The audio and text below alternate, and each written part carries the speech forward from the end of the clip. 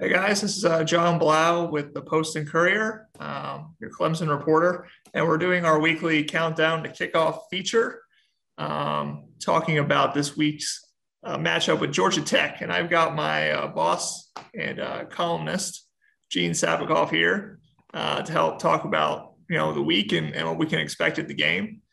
Gene, I guess where were you last week? You were at the Citadel. What were you doing?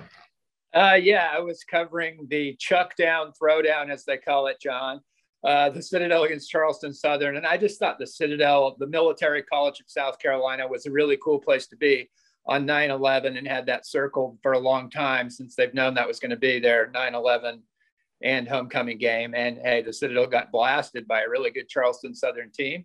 Head coach Autry Denson, by the way, the career rushing leader at Notre Dame, and the Bucks look really good. But yeah, John, looking forward to talking some Clemson football with you. I watched the game on tape against SC State, and yeah, I saw a lot of impressive things and a few things that still kind of head scratching to me.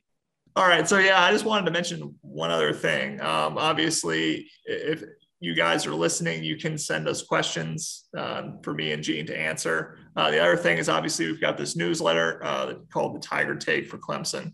If you go to thepostandcourier.com/the Tiger Take, you can subscribe to that. And it's just basically, I give kind of my stories of the week, but then also just other little tidbits that I don't include in the paper, don't have room for. You can subscribe to that. And hope you enjoy that as well. But obviously, this is another feature, just me and Gene talking. You talked about watching that SC State game. I mean, how much of a pick-me-up was that? I mean, Georgia obviously was a kind of a downer, obviously, to be able to score 49 points and I guess executed at a higher level. Tony Elliott on the offensive side thought that was the case. I mean, how important was that for them? Obviously, it's a non-conference game, not a great team. But to be able to do that, what do you think it meant for them, Gene? It was a good dose of medicine, no doubt about it. It was also cool to see that many fans at Death Valley for, let's face it, a really not very competitive game. And if you look around the country, getting a lot of people to come into a stadium for games like that is harder and harder to come by. And I know Dabo Sweeney and the staff and the players and everybody associated with Clemson football appreciates that. As far as the really good things I saw, I'll tell you what, I saw some backup guys on defense that won't be backups for long and are going to be really good players and maybe NFL players. Kevin Swint, wow, he made some good plays. And I heard on the radio broadcast, Don Munson and Tim Beret talking about how, they go to practice all the time and see every bit of it. Unlike most of the other media that doesn't get to see quite all the practice. And they say Swint just is always making plays in practice. I always also really like Jeremiah Trotter, obviously the son of a former NFL player. And hey, Keith McGuire, a linebacker, was in there deflecting what would have been SC State's only touchdown pass from Corey Fields in the end zone. So just a lot of really cool plays like that. And then on offense, I mean, DJ Uiagalelei, the first thing I noticed that was going to be a problem in Charlotte against Georgia was his feet.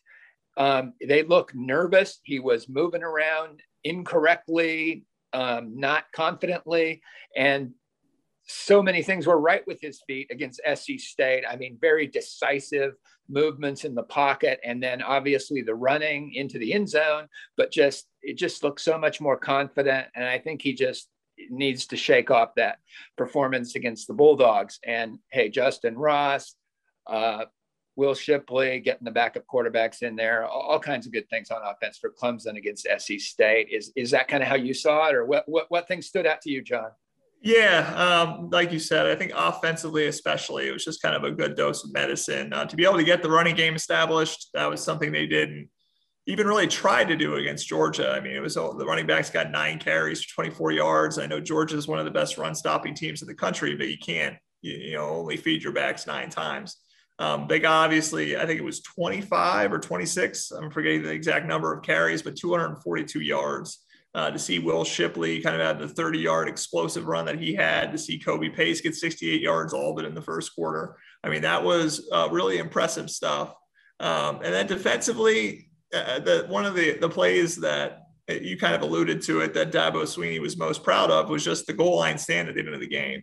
I mean, obviously the starters are going to do what they do. but the younger guys came in, held the level up. They weren't going to allow like a late garbage touchdown to South Carolina State. Now they're still one of the two teams in the country. It's just Georgia and Clemson that has not allowed a touchdown thus far through two games. So that's impressive. The question is, again, it's always one of those games you have to take with a grain of salt because it is South Carolina State. It's a complete mismatch talent-wise. And my question for you, Gene, is how much of a level up is Georgia Tech?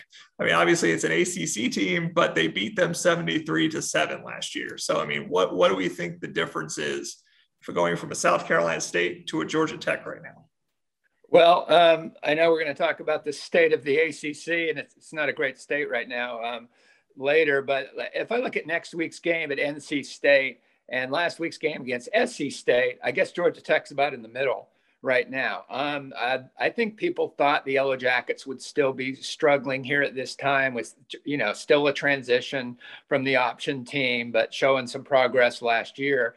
But they've struggled more than I think most people, most analysts, and certainly most Georgia Tech fans would have thought. So this will be an easy one for Clemson. It'll be good again to get some guys confident going into what had looked like the toughest ACC game on the schedule in Raleigh next week. I'm not so sure that's the case anymore, but I think there's a lot of things still to work on for Clemson. And it's particularly, they've got to get this offensive line together, confident, and now add some depth, as you've been writing about, with an injury to Pennington. Dabo made no bones about saying that's a huge loss. And it's just going to be interesting to me, particularly in the interior of the offensive line, how well they can consistently block, improve, and add some depth. Yeah, I mean, they're really relying off of a true freshman right now, Marcus Tate. I mean, he's kind of the thing holding this thing together by moving Bockhorst to center and obviously having Walker Parks and Will Putnam on the right side and then having McFadden on the left. But that's one of the most interesting things about this team. And I actually had someone ask me this question yesterday, which is how good is the offensive line? Is this going to be a problem all year? And like you said, the depth is an issue, but if the starting five can come together, that's one of those units that sometimes does take time to develop. I mean, just to have different guys in different positions, get to know one another in game action. And I guess luckily for Clemson, maybe it's obviously a downside. The schedule is not that strong because it doesn't look that great to the outside world. But to play an ACC schedule like they are, this does give the offensive line plenty of opportunity to gel, we would think, right? Yeah. And you touched kind of on the game within the game here. And that is part of what Clemson football seasons have been in the college football playoff era. I mean, they've been some huge games in there, obviously, Notre Dame, Louisville with Lamar Jackson, et cetera. But for a lot of this, Clemson fans have become really good at not just looking at the scoreboard, but looking at position units and how things develop. Here's what I think is going to have to go on with this offensive line. No knock on these guys in the interior of the offensive line, but I think, we saw a lot of the same stuff last year. I'm not sure they can physically get a lot better, but you do have a really good tight end room. You have a quarterback that can move around, and maybe you have running backs that can block. And Tony Elliott, I think, is as good a play caller as there is in college football. So how do they kind of work around this lack of depth and, not wearing those guys out, those starters? That's going to be really key for down the stretch too. And then just kind of making the most of what you have. I think that's going to be absolutely fascinating. Yeah, and that actually brings us to another point, which is one of the things that feels like is missing to me just watching Clemson's games last year as opposed to now, an Amari Rodgers type of receiver. And I've seen this pointed out elsewhere, where you just get him the ball in the flat that stretches the defense horizontally.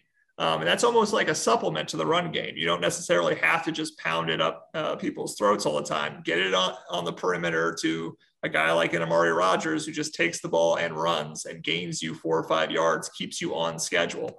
We really haven't seen that yet from Clemson in terms of what's going to be that threat. I mean, there's a few options there. Maybe a Will Shipley, obviously, is a guy who seems to be pretty adept at being able to catch the ball. Can you get him in the flat, and can he make some guys miss and make some plays?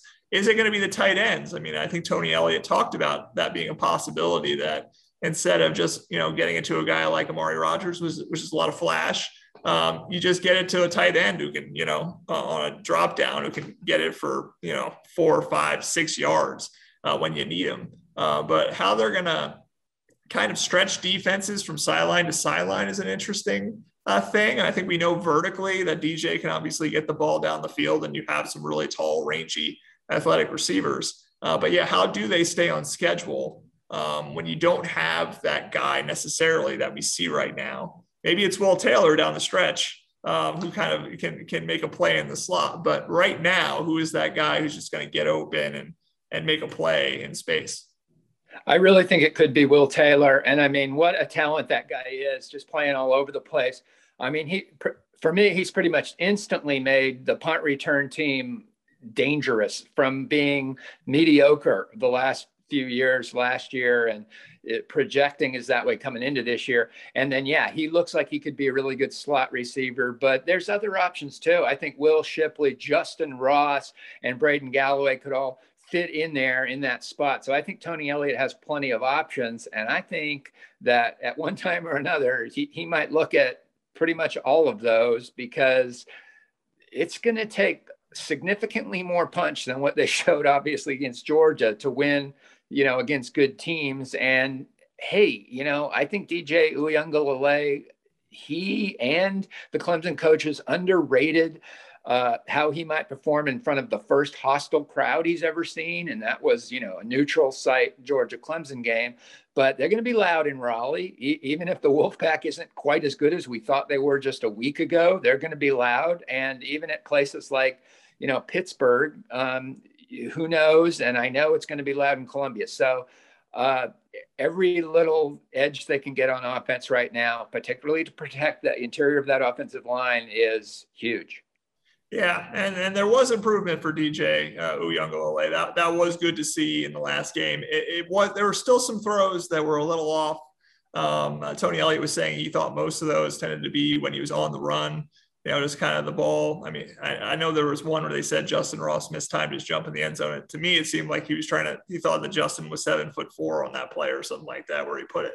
But you did see improvement. But yeah, how is he going to settle in kind of behind this offensive line? You talk about some of the challenges in the ACC. I kind of wrote about it a little bit today. I mean, Georgia Tech, obviously, you alluded to it as well. Just the transition away from an option system that they've known for so long. The coaches were talking about how they have been impressed with what Jeff Collins has done. He came over from Temple. He's brought more of a spread system. You'll see more 11 personnel, which one receiver, one tight end. But do we really think this offense, do we feel like what Dabo and all of them were saying, kind of talking up Georgia Tech, that this offense is far enough along to be able to score points on this defense? I kind of doubt it. Yeah, I don't know what the over-under would be on points for Georgia Tech, but I'm guessing it's probably 10. And at this point, I don't know. I'd probably bet against the Yellow Jackets getting into the end zone, particularly in Death Valley, or at least I'd say within the first 3 quarters, which is to say against the Clemson starters. You can have some weird things happen when different players get in there. And that's no knock on Clemson's depth on defense, which is ridiculously terrific. In fact, John, Clemson's depth on defense is so outstanding that on Clemson's official, 2 or 3 deep roster, there's contributing guys that aren't even on there because they don't have enough room.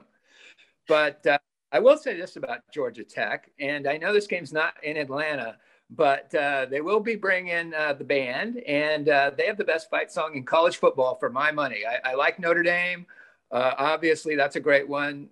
Michigan's Hail to the Victors, Southern Cal, Fight On for Old SC. I think that's always cool. But Georgia Tech, in the lyrics of that fight song, I mean, the lyrics you're talking about, what your daughter would do if she went to Georgia Tech, what your son would do to if he went to Georgia Tech, which is to say, to hell with Georgia, taking a direct stab at the rivalry in your fight song is cool. And then it's talking about mixing up sugar and rum, So what more college can you get like that? So a rambling wreck from Georgia Tech and a hell of an engineer is a great fight song. And I just don't know how many times Georgia Tech's going to be able to play it in a joyous unison at Death Valley on Saturday. Yeah, I mean, I felt bad for the Tiger, though. I mean, they scored 28 points really quick. And then they got to 35, and he's pounding out all those push-ups in a row down there on the field. The offense was burning their guys out. I don't know if, like you said, the band for Georgia Tech's going to get much action, but that'll be interesting to see. And you alluded to the ACC. Just kind of go deeper into that now. I mean, one of the interesting bits of news we heard this week is that Phil Dracovic, the quarterback at Boston College, he's maybe out for the year.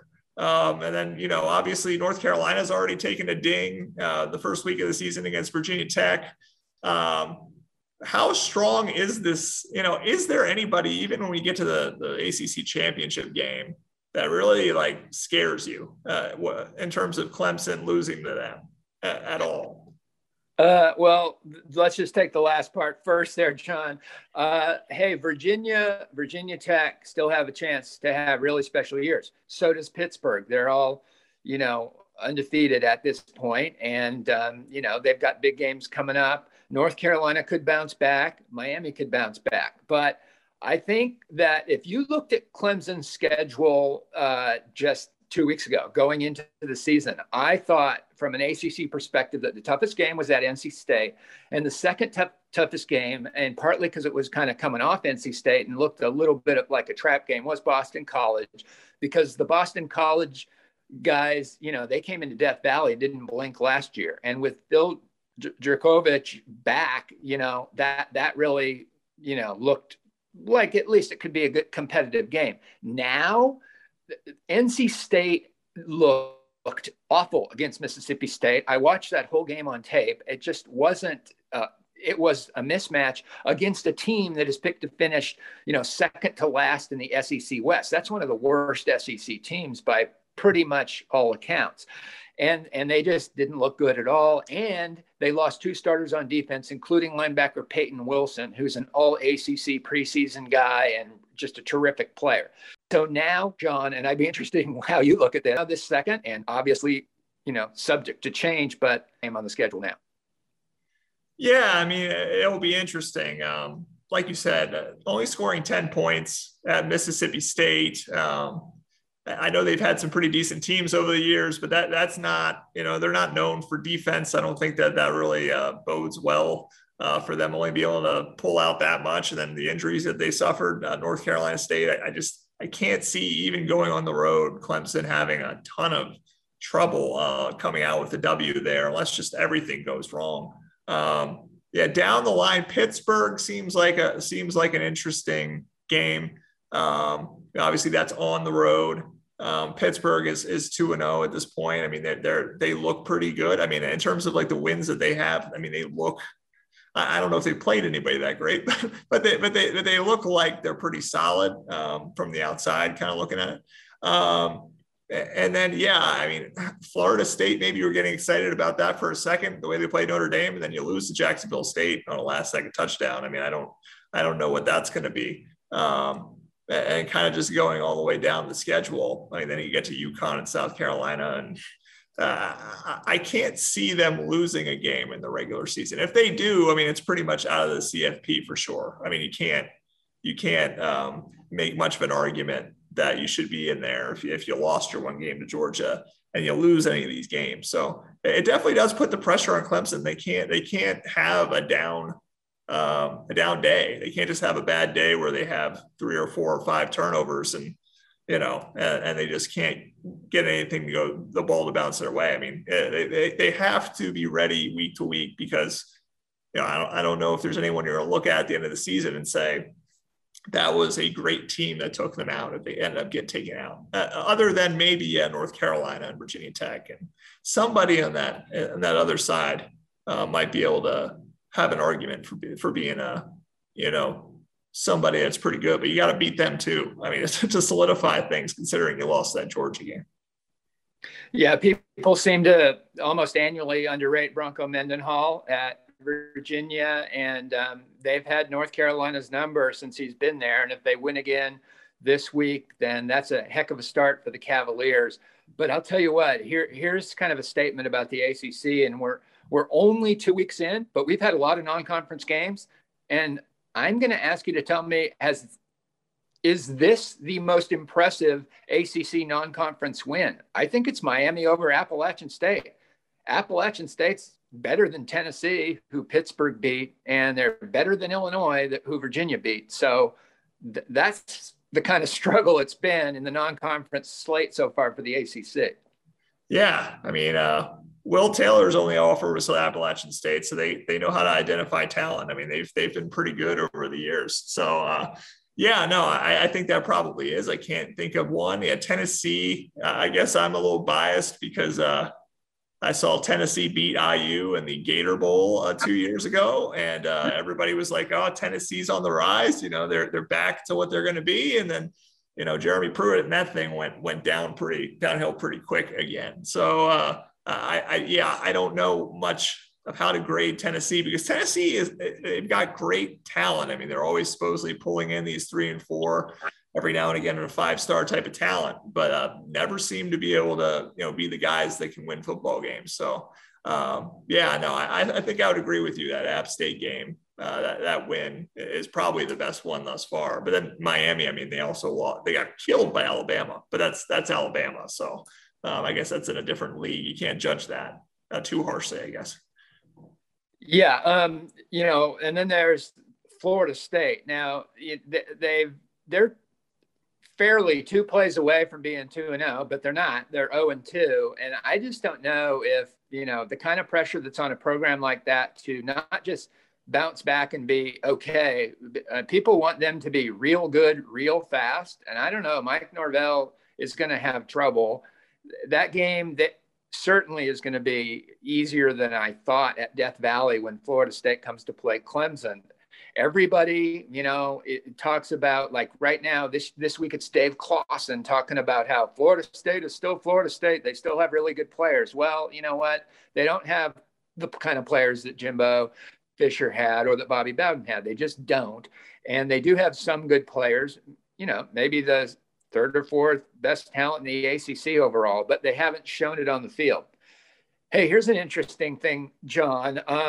2 of the biggest wins or most interesting wins, at least nationally last week, Oregon upsetting Ohio State, and of course the last second Jacksonville State win over Florida State, both with former ACC quarterbacks, former Boston College quarterback Anthony Brown at Oregon, and of course the former Clemson backup quarterback Zarek Cooper at Jacksonville State, with a 59-yard last second touchdown connection to beat the Noles at Doak Campbell Stadium. Yeah, obviously I had Tim Beret on last week, and he actually had a tweet noting that just about the depth of Clemson. If you look at all these guys who are at different schools right now, I mean, Malusi at Wisconsin right now, they're top back. I mean, you talk about the quarterback who just threw a game-winning throw. You know, just a lot of it shows you that they're able to go and make impacts elsewhere. And Oregon's interesting too. Oregon just interests me because you know, they beat Ohio State. Does that mean that Ohio State's out of the CFP picture now? I mean, are they gonna slide downhill? Does it mean that the Pac-12 might actually get a team in the CFP, which makes things worse for Clemson? Is it a good or a bad thing for Clemson that the Pac-12, you know, might have a team like Oregon in the mix this year? It's probably ultimately a bad thing because that's one thing that Clemson hasn't usually had to worry about, a really good team coming out of the Pac-12.